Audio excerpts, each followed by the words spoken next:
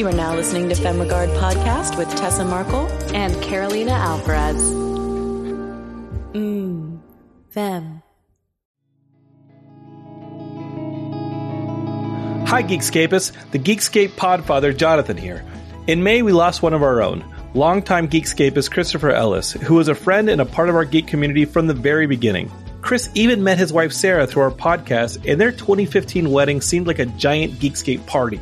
Chris's final weeks battling in the hospital shed light on a huge national problem. The COVID pandemic has almost completely depleted our national and local blood banks. These supplies are used by thousands of hospitals to provide life-saving treatments to patients or to buy enough time for loved ones just to say goodbye. So for the next month and beyond, we're going to do it big in Chris's memory and do some good in the process. We're throwing a blood drive. Visit www.aabb.org to find a donation center near you, or visit other blood and platelet donation centers like the Red Cross. And let's make things interesting. For the next month, take a selfie of yourself donating with the hashtag GeekScapeGives and tag your favorite Geekscape podcast.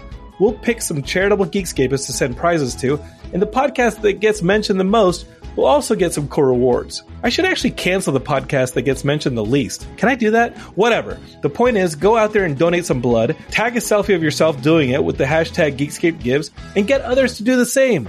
We couldn't save our friend Chris, but we can do a whole lot of good in his name. Geekscape forever!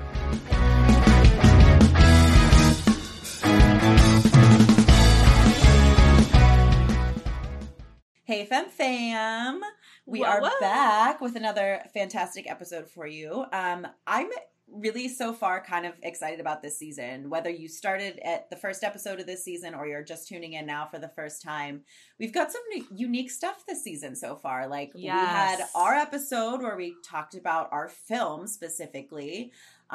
We had sound engineer, and today we're going to bring you a showrunner. These are all positions that we've never really talked about before on the show, so that's pretty cool. Yes. But today's guest is Misha Calvert. She is a showrunner, and she, the most recent project that she has come out with is called Strut, which is I'm so excited to watch the rest of it. We just kind of watched a little preview of it, but I'm going to go binge the whole thing because it sounds awesome. And we'll let her, talk about it in the episode, but it is on Reverie TV, which she will also talk a little bit more about how to access that, but it is a queer network. So all the topics that this show covers and that this network cares about and stuff is super important stuff that we're going to get into this episode. So it was really cool to hear about the business side, what a showrunner does, how you become a showrunner, that sort of thing, but then to also really get into the meat and potatoes of the issues. Very complex, but I love that. Yeah, Misha was so great. We just love getting amazing guests from people who tune into our show or find us. We are not shy to connect with you. We want to build a community that is supportive, and that is what the Fem Fam is all about. Yes. Because we cute like that, but also we do business, and we want to form this community. So we're really, really glad that for all of you who have been tuning in, don't forget to rate us if you like us, on literally when we say that, I'm not kidding. DM us about something on the episode. I can't tell you how many podcasts I listen to that I feel like I know the hosts, and there's so many, they'll say something and be like, oh my God, me too. And I want to just message them. And I'm like, is that annoying? Is that because I'm not really bringing anything to the table. It's not annoying. We love it. Do it.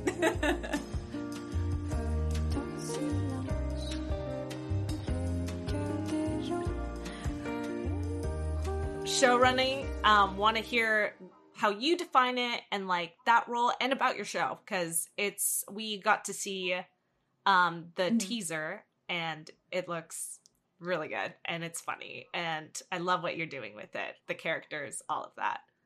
A showrunner is typically the biggest boss on set. They run the show, and as such they're responsible for knowing the entire world of the show, all of the characters, the current season, the future seasons, in addition to some of the more nitty-gritty about crew and, cast hiring. So a lot of things get filtered up to them, and then they process, looking at the macro picture, and then they'll make decisions down from there. Now, they're not always the top, obviously the bigger you go, you'll have whole studios that you have to answer to and networks that you have to answer to. So the showrunner is more in charge of the production, and they don't get to greenlight things, but you can have showrunners that are quite established, like Ryan Murphy, Shonda Rhimes, Greg Berlanti, really powerhouse showrunners. And then at my level, I've not been doing this very long, only 5 years. So I've been showrunner on 5 series so far, and they're digital. And as it happens, I am the biggest boss, but that's because, until now, I haven't really had networks to answer to. Mm-hmm. Interesting. Yeah. And what's kind of big differences that you see, A, for the show itself, and B, for the showrunner position on like television series versus digital series? Because so many things are going digital now. Like a web series used to be such a, it's just a web series, little thing, whatever. And like web series are huge now. You can have a viral, famous web series with a giant following. So are there a lot of major differences in those worlds? Yeah, the more zeros on the end of that budget, the more pressure. So a digital series you can make for these days 2 or 3 figures, but television series proper, and that includes streaming platforms, the main streamers, you could be certainly in the 6 figures per episode. So the more money is at stake, the more pressure, the more responsibility, the more power, and generally the more hair you're going to lose on set with all of this stress. Yeah. So Misha, why do you love it? Like, what brought you into this world? And is it, why? What do you love about it? I'm the kind of person who loves power, but I also love responsibility. And I think that's a really important distinction to make, because there's a lot of people in Hollywood who love power, not that many who love responsibility, and not that many who love what it means to respect the hiring process and the curation of an idea from its conception all the way through to, you really have to be, I treat my shows like I treat my relationships. I try to stay really grounded, dedicated, loyal. I see things through. I honor my word. I never try to be dishonest in my approach. And I just find that saves a lot of trouble, because you know enough about film and TV to know there's some real wild folks out there with some strong personalities. And so I love being the person who can make sure that the folks who are hired to come on set or to work on the creative team are not only extraordinary at what they do, but they're really good people. It's just the best way to have quality control over a project. Yeah. And I'm not afraid of hard work, and I'm not afraid of being the face of something. And, if things go wrong, when things go wrong, I'm not afraid to be the one to step up and say, hey, my show, my fault, my problem, really. And then try and fix things from there. Yeah, that's so important, because like I'm a very type A person. I feel like if I see something going wrong, like I have to be on it to fix it. I have to be in control, and I don't even like to be in control, but like I can see the problems, and I know how to fix it. And I know, that's just the kind of person that I am. But I think it's so important that you added that, like, you like to be in control, but you like the responsibility, because like you said, not everybody does. Everybody wants to be, the big boss, and not everybody wants to take the responsibility that comes along with it. And I know for me and Carolina, when we started our production company, that was one of the reasons we even got together, is because both of us are people that follow through with things. And we saw that, actually working together, we saw that being the case. And so that's very important to us. So I like that you mentioned that, and that's a reason that you love what you do, and it's not just like something that goes along with the job. Like, that's part of why you love it. Yeah, it's really important when I see people who aren't maybe going to be as committed. There's nothing more frustrating than being on a set and giving it your all. Like, I've say this as someone who's been on sets that weren't mine a lot of the time. especially when I was younger. And you're like there, you're ready to work, you're ready to give it 100%. And then you look up and you see somebody not giving a damn. And that's so discouraging. So I really try and make sure that everyone is there doing their best, giving their best, and giving them a reason to care, because the premises of the shows that I work on and create they're not just entertaining, they're also moving the needle on social issues. And so I think they're important. And I try to find people who have the same values as I do. Yeah, I love that too. That's another thing that's it's more prevalent nowadays, which is amazing because we're having the conversations that we need to be having and stuff, but sometimes I feel like people, like for an example, it's Pride Month right now, right? And a lot of big companies are just kind of throwing rainbows on things, and it's like, they're just doing that to play into it, quote unquote, so for somebody that really cares about the issues to be creating things that are talking about these issues and all of that, like, it's so important for sure. Yeah, absolutely. And people don't realize maybe that I'm also queer. Like, I don't really talk about that a lot. I mean, I technically am. I like forget most of the time, frankly. It's like, I don't want to have to like say that in the month of June for people to care about a show about women. Sorry, you should care anyway. Amen. Yeah. I love that. But I'll do what I got to do. Yeah. I'll wear a fucking rainbow if I have to. No, that's so true. It's like you shouldn't have to say, like if you're creating a series about like if two women are in a relationship and they're the lead or whatever, like it shouldn't really matter even what you are. But if that's going to start the conversation, like, hey, by the way, I'm also, I wrote it and I'm queer, like whatever gets people talking, I guess, as long as it's coming from, a genuine place. Yeah. Absolutely. Yeah. No, and I think we just had a conversation with someone in sound, and it just sounds like no matter who you hire on a project, it's so important to have those initial conversations. I just had one the other day, and the producer asked, like, why do you even care to join our project? And it's for something low budget, small, a small role, project manager, but I still feel like that is such a good way to start off like the conversation, and it's an important one to have, so who's working for you and why we should care. Like the sound guy wants to feel like he's a part of that team, so he does give a damn on the day of set. So it's so cool to like hear someone who's even all the way up there, like that's what matters, and that's the big picture that you're seeing and managing all those different departments, that everyone cares about the same thing. So talk to us about your sets. Like, is it because you said you're not in the big studio, but what's production like for you at your stage? For me, I start to lose my mind about a month out.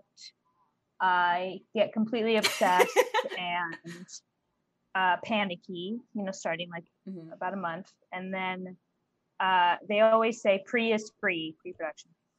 So I try to embody that and always fail to make the best of pre-production, because really the closer you get to day one of photography, the faster you go and the more efficient you get.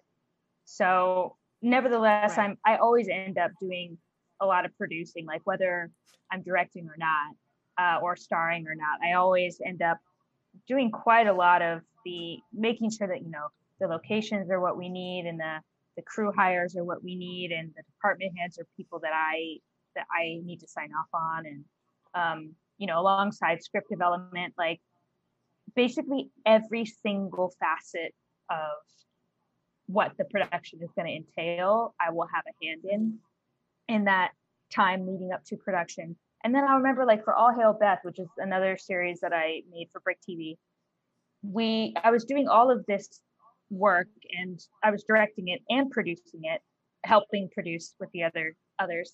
And then a day and a half before we were going to film, we had one of our lead actors drop out, and I had to completely, and she had to be an older Iranian American woman.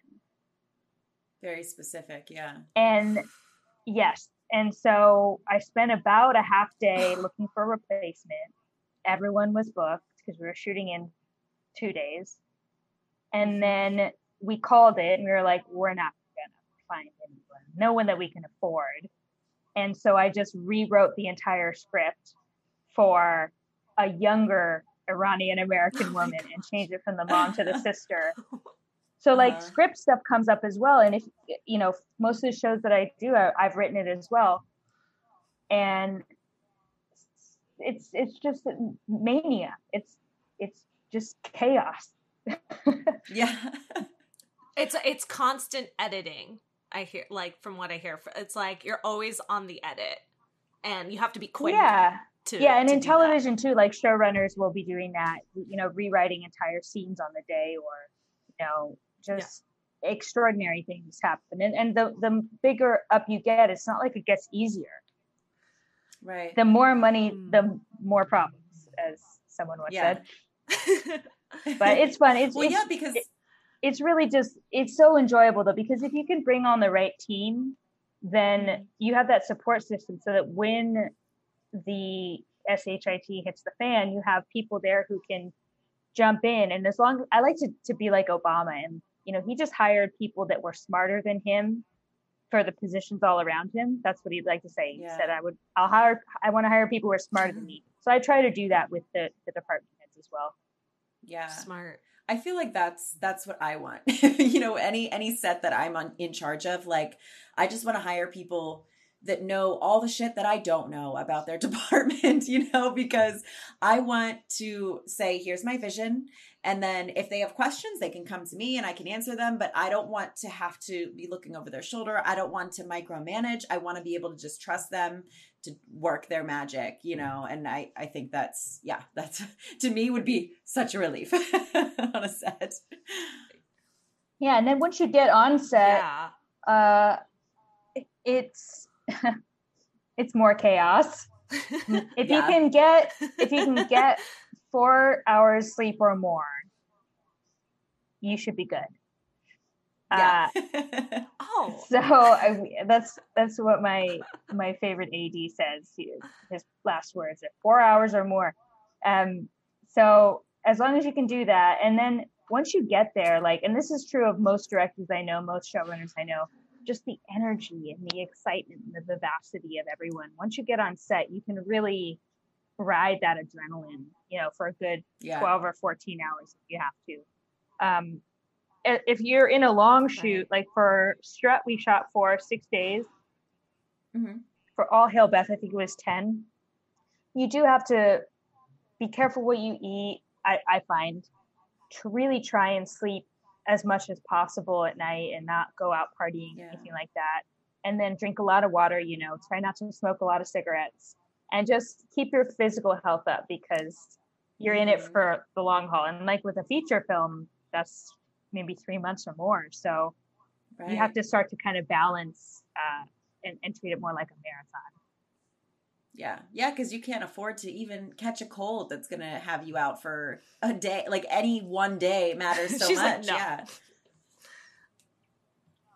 No, I love that you're thank you for just being honest about what you have to, like, go through, and the health aspect. I think we can all just be like, no sleep, but it's like, no, like, you need to find a way to shut the phone off and, like, knock out. And that's something I've been struggling with and trying to, like, get better at.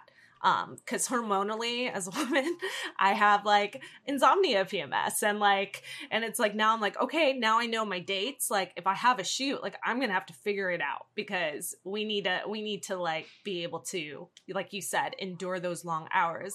But I also love that you mentioned the adrenaline rush, because I think we've all been on those sets too, where it was a long day, but we just enjoyed it, that it didn't matter. Like, it kind of just flew by, and we were just in the process. We were in the zone. We were in our element, making it Another happen. reason, so I do love that. Thank you. Another reason to hire really high quality energy people is because you're on set for so long.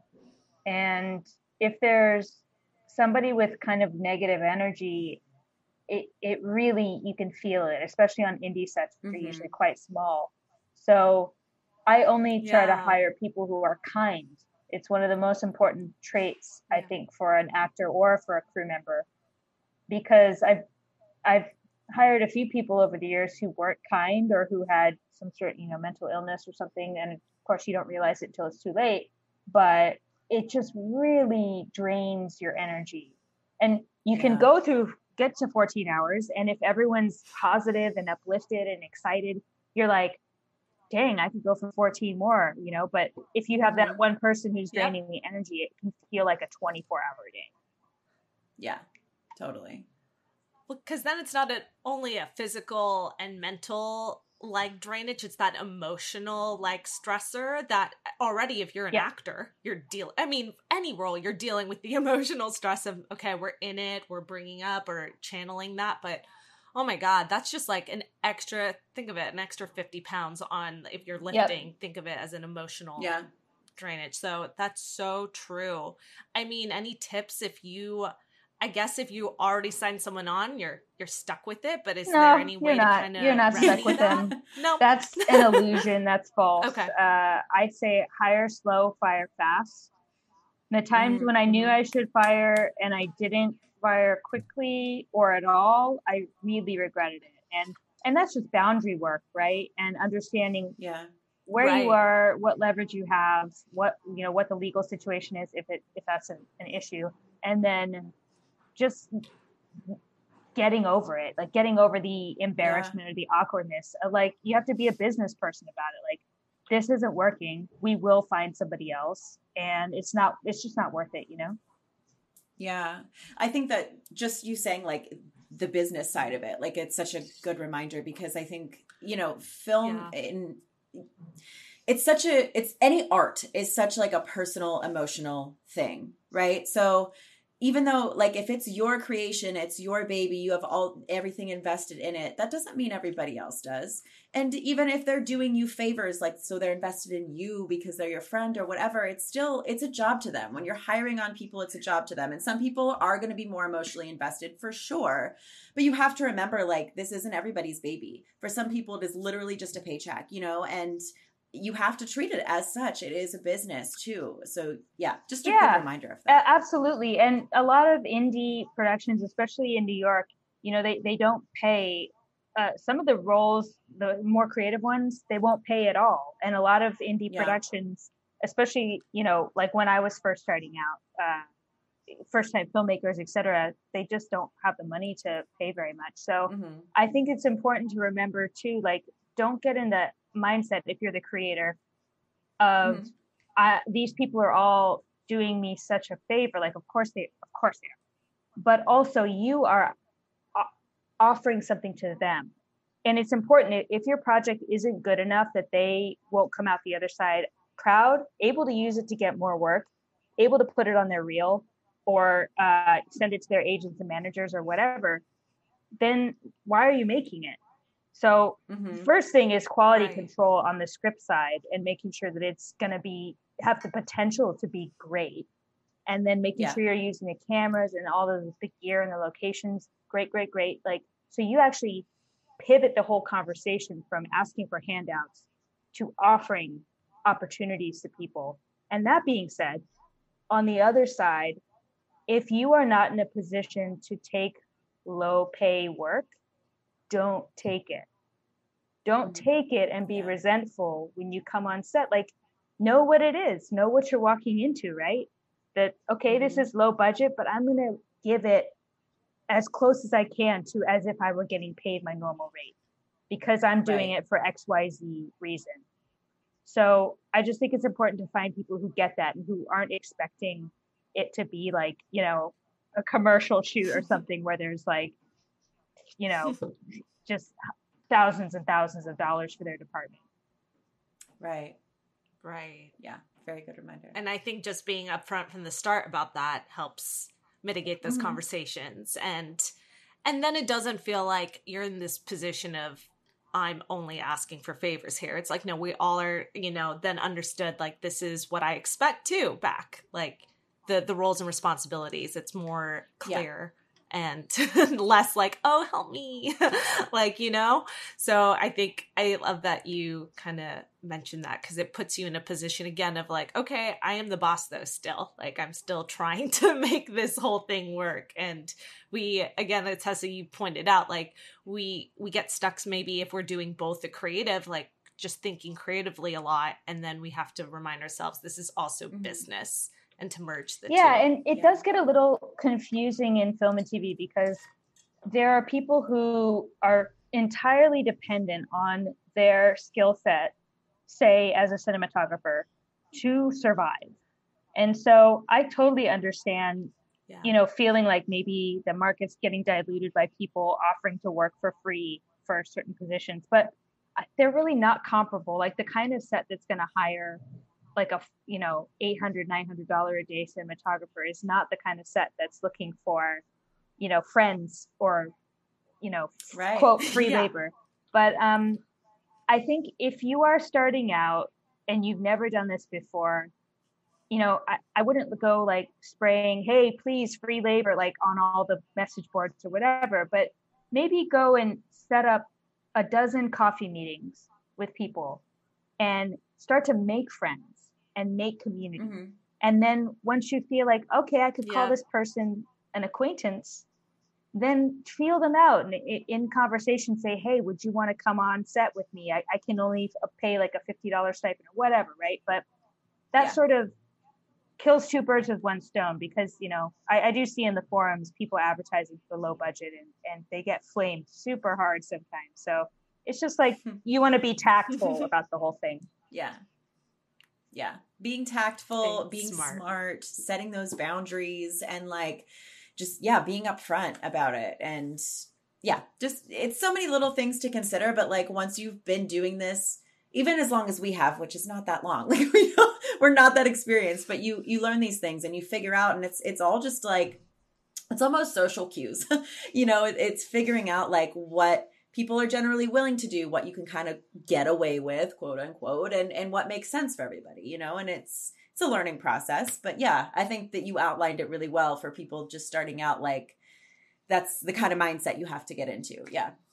Community is so important, and it's so stressful being a showrunner or a writer director of a feature film, or, you know, it's just like mind-bendingly stressful. So the more people you can have to sit down with and vent, or, you know, commiserate or help support you and celebrate you, it just really makes you feel like even on your down days that you have a group of people rallying around you to see it through. Yeah, absolutely. I mean, that's why people say, like, don't go into filmmaking, whatever aspect of it you go into, unless you can't see yourself doing anything else, because like being on set is simultaneously the best day in the world and the worst day in the world. Like, you know, you love it so much and it is also so miserable. So it's definitely something you have to love doing and you have to be dedicated to make it through. But surrounding yourself, like you said, with a support system is so helpful, so necessary. Are you a podcaster like us? Vlogger? Interview conductor? Do you need a VO booth or ADR? Remote audio video professional recording? Ooh, Tessa, spilled the tea. Well, the Network Studios in Culver City is a fully functional recording oasis. With multiple rooms made to cater specifically to audio podcasts, video interviews, and voiceover, plus an experienced sound engineer with the ability to edit and master, all your needs will be covered. Audio engineer extraordinaire Mike Casentini has worked with several podcast heavy hitters and got us started from the ground up. He's the reason we sound so good. Plus, all of our in-studio guests have been very impressed. To find out more, visit www.thenetworkstudios.com and book your next recording session. COVID compliant and open for business. What is the indie scene like out in LA in terms of shooting your own work? What is that like? Is it easy, hard? What are the challenges? It's easy in the way of finding people to work with, I think, because, you know, everybody's out here to pursue that. So it's not difficult to find a team at whatever level you're at. You know, there's so many people at so many different levels. So that I think is a huge bonus of being located here.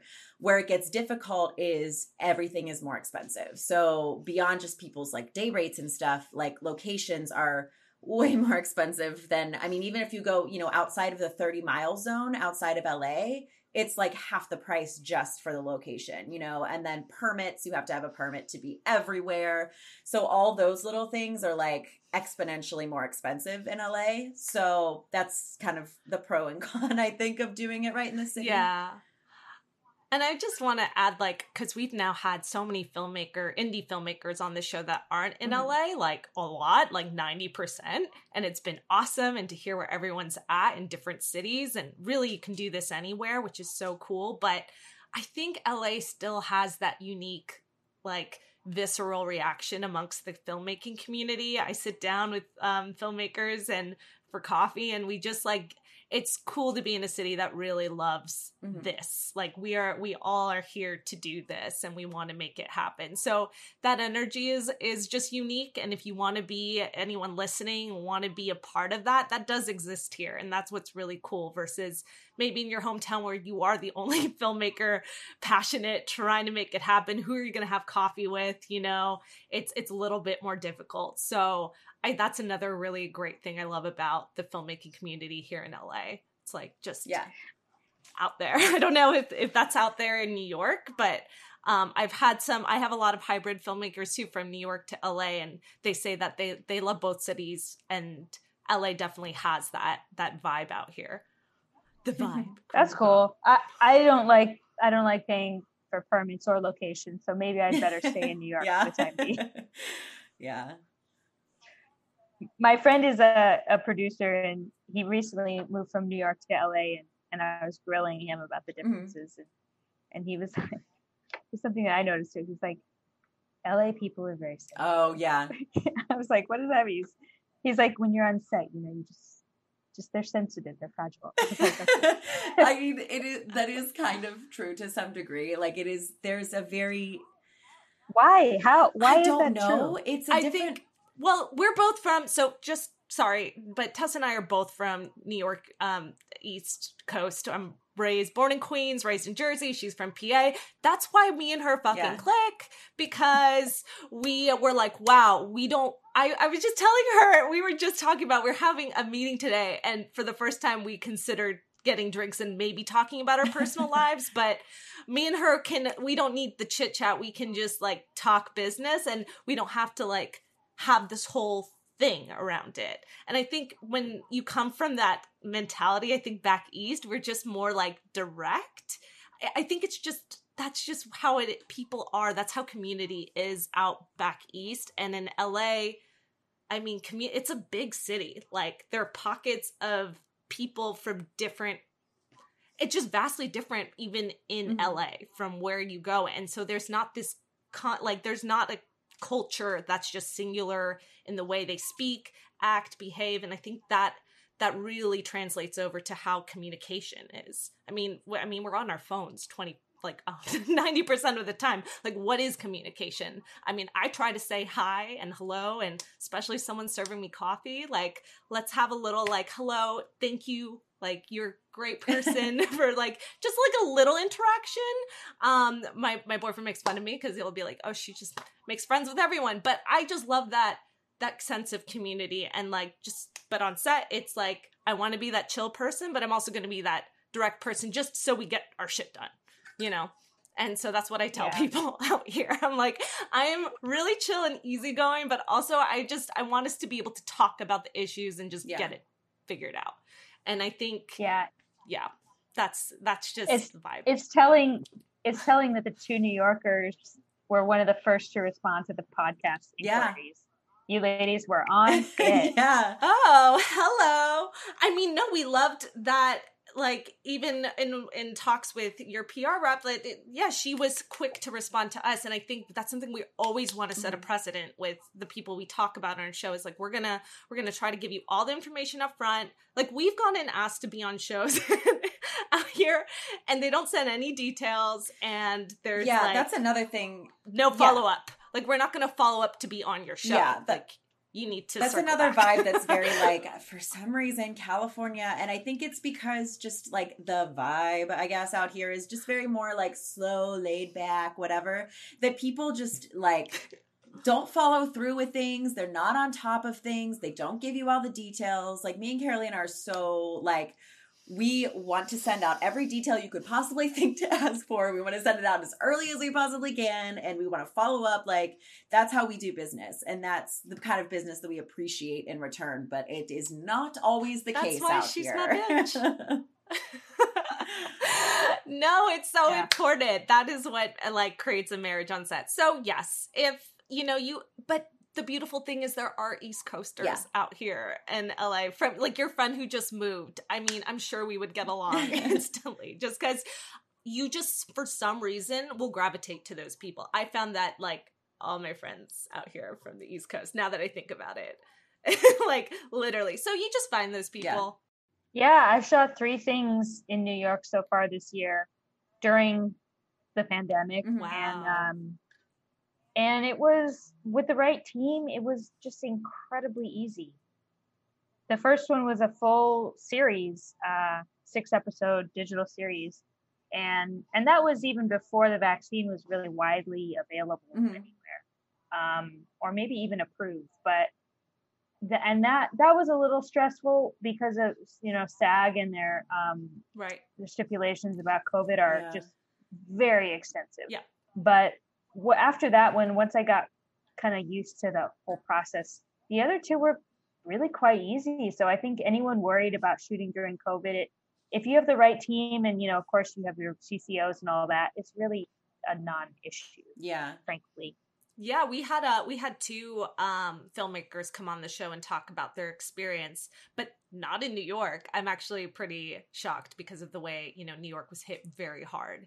So good for you for like we're fine now. Like literally it looks like spring break outside. Like no one is wearing masks anymore. Like that, I was at an event recently and just like a lot of people inside all together. So I guess we're back now. Yeah, that's how it is out here now. So good to hear. So good to hear. New York is back. LA is back. Like same. So that's such a good thing to hear. Yeah. I want to circle out back and talk about Strut because this is another thing that's really important to hear why you created it, what it's about, and the platform it's on, where it's being distributed is really unique. I haven't heard about it before. So talk to us about your show.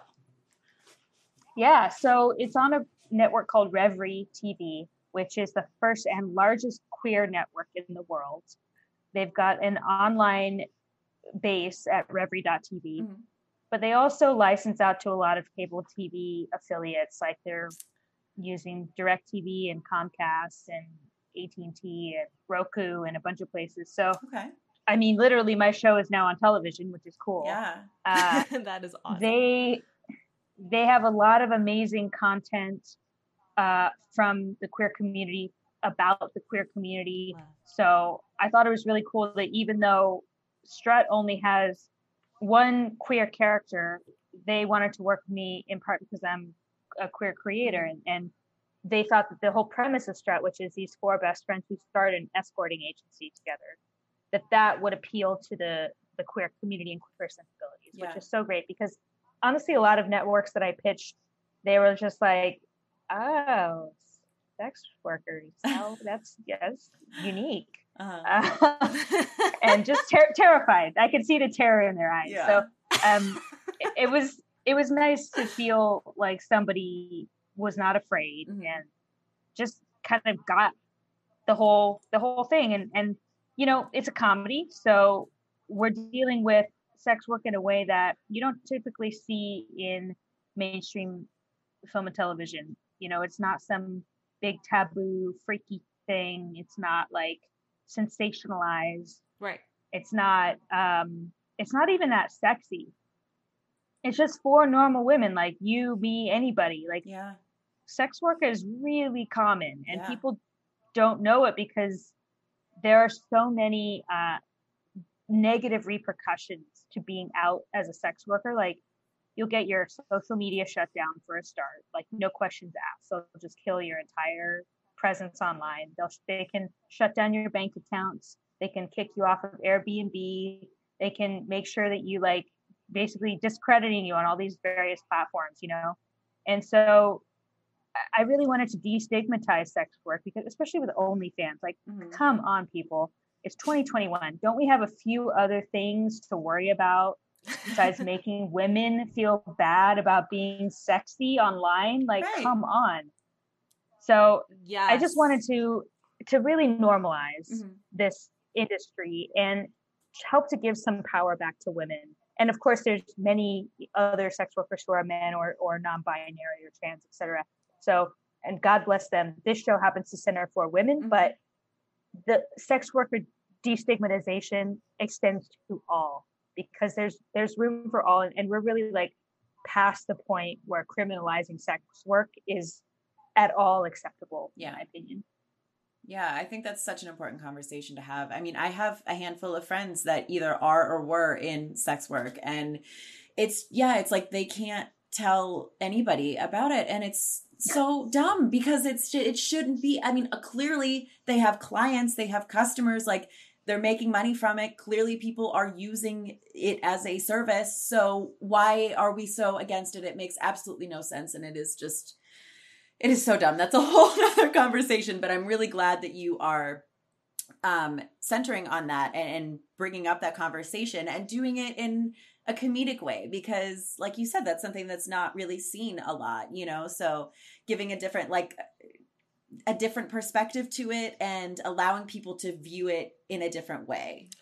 I feel like it kind of humanizes all, like, to makes it more relatable. Like, it's not like these are like, yes, it makes it feel more like the common man or women friend that you have, like, that could be doing it or could be involved, you know? So I think comedy is really smart because it also just makes it feel like it's your friend or someone that you could be close with, you know?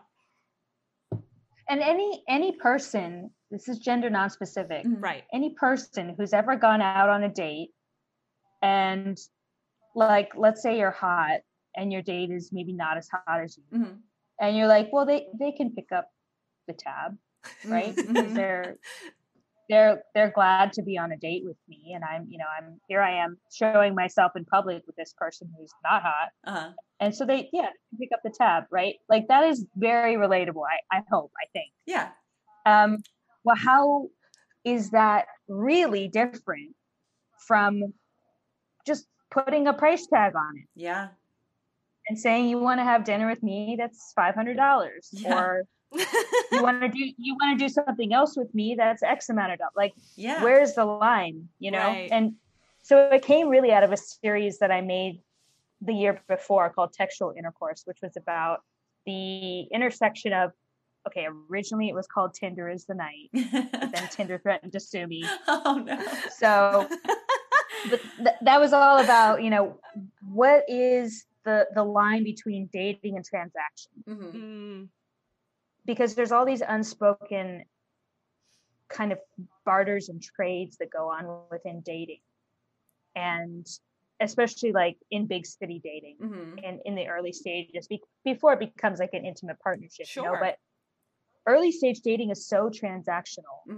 100%. And I just thought like, well, yeah, right? Of course. Like, I have a European grandma. She's always like, the man's got to pay, otherwise grandma would not approve. And I'm like, yeah, okay, Graham, I feel you. I'm with that. Absolutely. So you're right. Yeah. So where does the line? Where do we draw the line? And I mean, my thoughts about the whole thing have evolved a lot in the 4 years since I first wrote Strap. But I think at the end of the day, who is it hurting, and why do I care? Why do I care what somebody does for money if it's not hurting me, if it's not hurting other people? Right. Which I think also, Absolutely. you know, I mean, that covers sexuality in so many ways, you know, from actual sex work to even just like the talk about sexual orientation or sexual identification, you know, what you identify as, like all of those things that are starting to become a little more normalized now. And I think in different cultures, like out in LA, it's a pretty common thing for people to, you know, state what their pronouns are, for example, or whatever, but maybe not, in the Midwest or with the newer like generation, millennials and stuff. One of my friends is a teacher and she's a lesbian, and she said that, somehow it came up in her high school class and almost all the kids were like, oh yeah, I'm bi. Like that's normal. And she was like, if that could have been, when I was in high school, it would have been insane. So yeah, just normalizing all that stuff, it really gets the conversation going and hopefully makes a positive change. Yeah, exactly. I think, one of the reflex reactions to this show and to shows about female sexuality, or even just centering a sexual female character, what happens is it really triggers people's shame, individual and collective sexual shame. Yeah. And, that's not to be ignored, but it's also, let's not confuse what's happening with you with the series itself, or the whatever the character is, or et cetera, that's triggering them. So, you're free to have your response around sexuality, but like really that's shining a light on your own issues around sex or gender identity or whatever. There's also a lot of internalized misogyny in women and men, both. And that's just something that we haven't really fully started to talk about yet. It was actually Black Lives Matter that helped me to understand, because they would talk about, there's a lot of discussion about internalized racism, like Black people internalizing racism, and how what a insidious effect that has. And that was what led me to realize, all the times when I have internalized misogyny and against others and myself, and how I need to continuously work to reprogram that, to be more accepting and inclusive, not just so like my sexuality, which this whole thing has been a journey of helping me to understand where I am in this whole spectrum. And then just being more accepting of women in general, and like, why am I so judgmental? And like, can I let others be, and like, let them, like, people are practically naked right now because it's summer and it's COVID and they're walking around, like, that's okay. Let them be naked. So what? No, that's so like, again, kind of speaking to the internalization of it and stuff too. Like, that's kind of the trend of fashion right now as well, is like no bras are like a way bigger thing than they have been for decades, and like personally, sometimes I'll put things on and I'm like, is this okay to wear? Like, or am I too old for this? Am I too whatever? And I'm like, free the nipples, sis. Yeah, who fucking cares? Like, I'm all about it. I am so here for it. Thank the Lord. Seriously. But I'm so glad that, I think just Misha, well said. I'm like not the most eloquent person here on the show, but I love that you broke that down, because I definitely was thinking about too around the Black Lives Matter movement, about women's rights too, and like we've all just it's given us all a chance to like reevaluate the way we think, and like what social programs we have going on. It's not always our fault. It's just how we were born, but it's our then job to kind of then do that deeper level of thinking and adjusting and changing and growing. So I think that's just so important. I love that you said that. Thank you. So before we wrap up, I want to, so you mentioned that your show's on Reverie TV, and you mentioned that a lot of cable networks, or not networks, what's the word for that? I think affiliates. There we go. Have picked you up. So everybody, be on the lookout for that. Reverie.tv. You probably have it on your TV if you have cable, if you have Roku. So that's one place to find your show. But let our listeners know, can they just find it like also online, and also where to find you, your other work, your social media, anything like that you would like to share? Awesome. Yes. Strut is right now available for free on Reverie.tv. So if you don't have TV, go just online and look it up and watch all 6 episodes. It's live. It's here. It's very funny. So that's Strut. Me, you can find, my website is mishacalvera.com. And I've got links to 2 other shows there that I've done that are available now. Step Into My Office, which is a dark comedy about sexual harassment. And then All Hail Beth, which is a magical realism show about a woman who becomes a Babylonian goddess. Nice. So those are both available. Love that. Yes. And I would love to hear from you on Instagram. So I answer DMs usually super fast. I'm at Misha Calvert on Instagram and on Twitter. I love connecting on Instagram. That's kind of my home base. And yeah, if any of your listeners want to drop me a line, I'd love to chat. That's awesome. Thank you so much for making yourself available for that too. I think our listeners really appreciate that. And also thank you to Jillian Roche, your PR, who connected us. She was awesome. So I just want to make sure we shout her out if we didn't already. Yeah, she was so great. We love her message, the way she approached us. It's like, we were just saying, you know, not everyone knows how to like do the whole like do business. Do business. Thank you. Yes, do business. And she was amazing. So we really loved and appreciated her messages and putting us in contact with you. We live, this is the community we bring and form on our show. So it's just I'll let her know.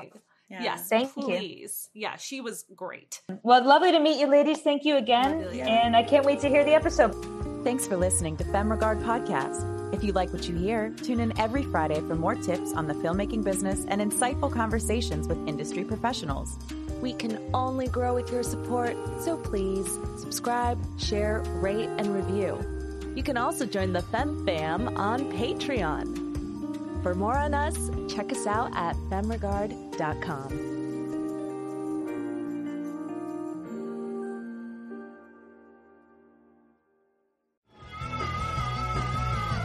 You're listening to the Geekscape Network.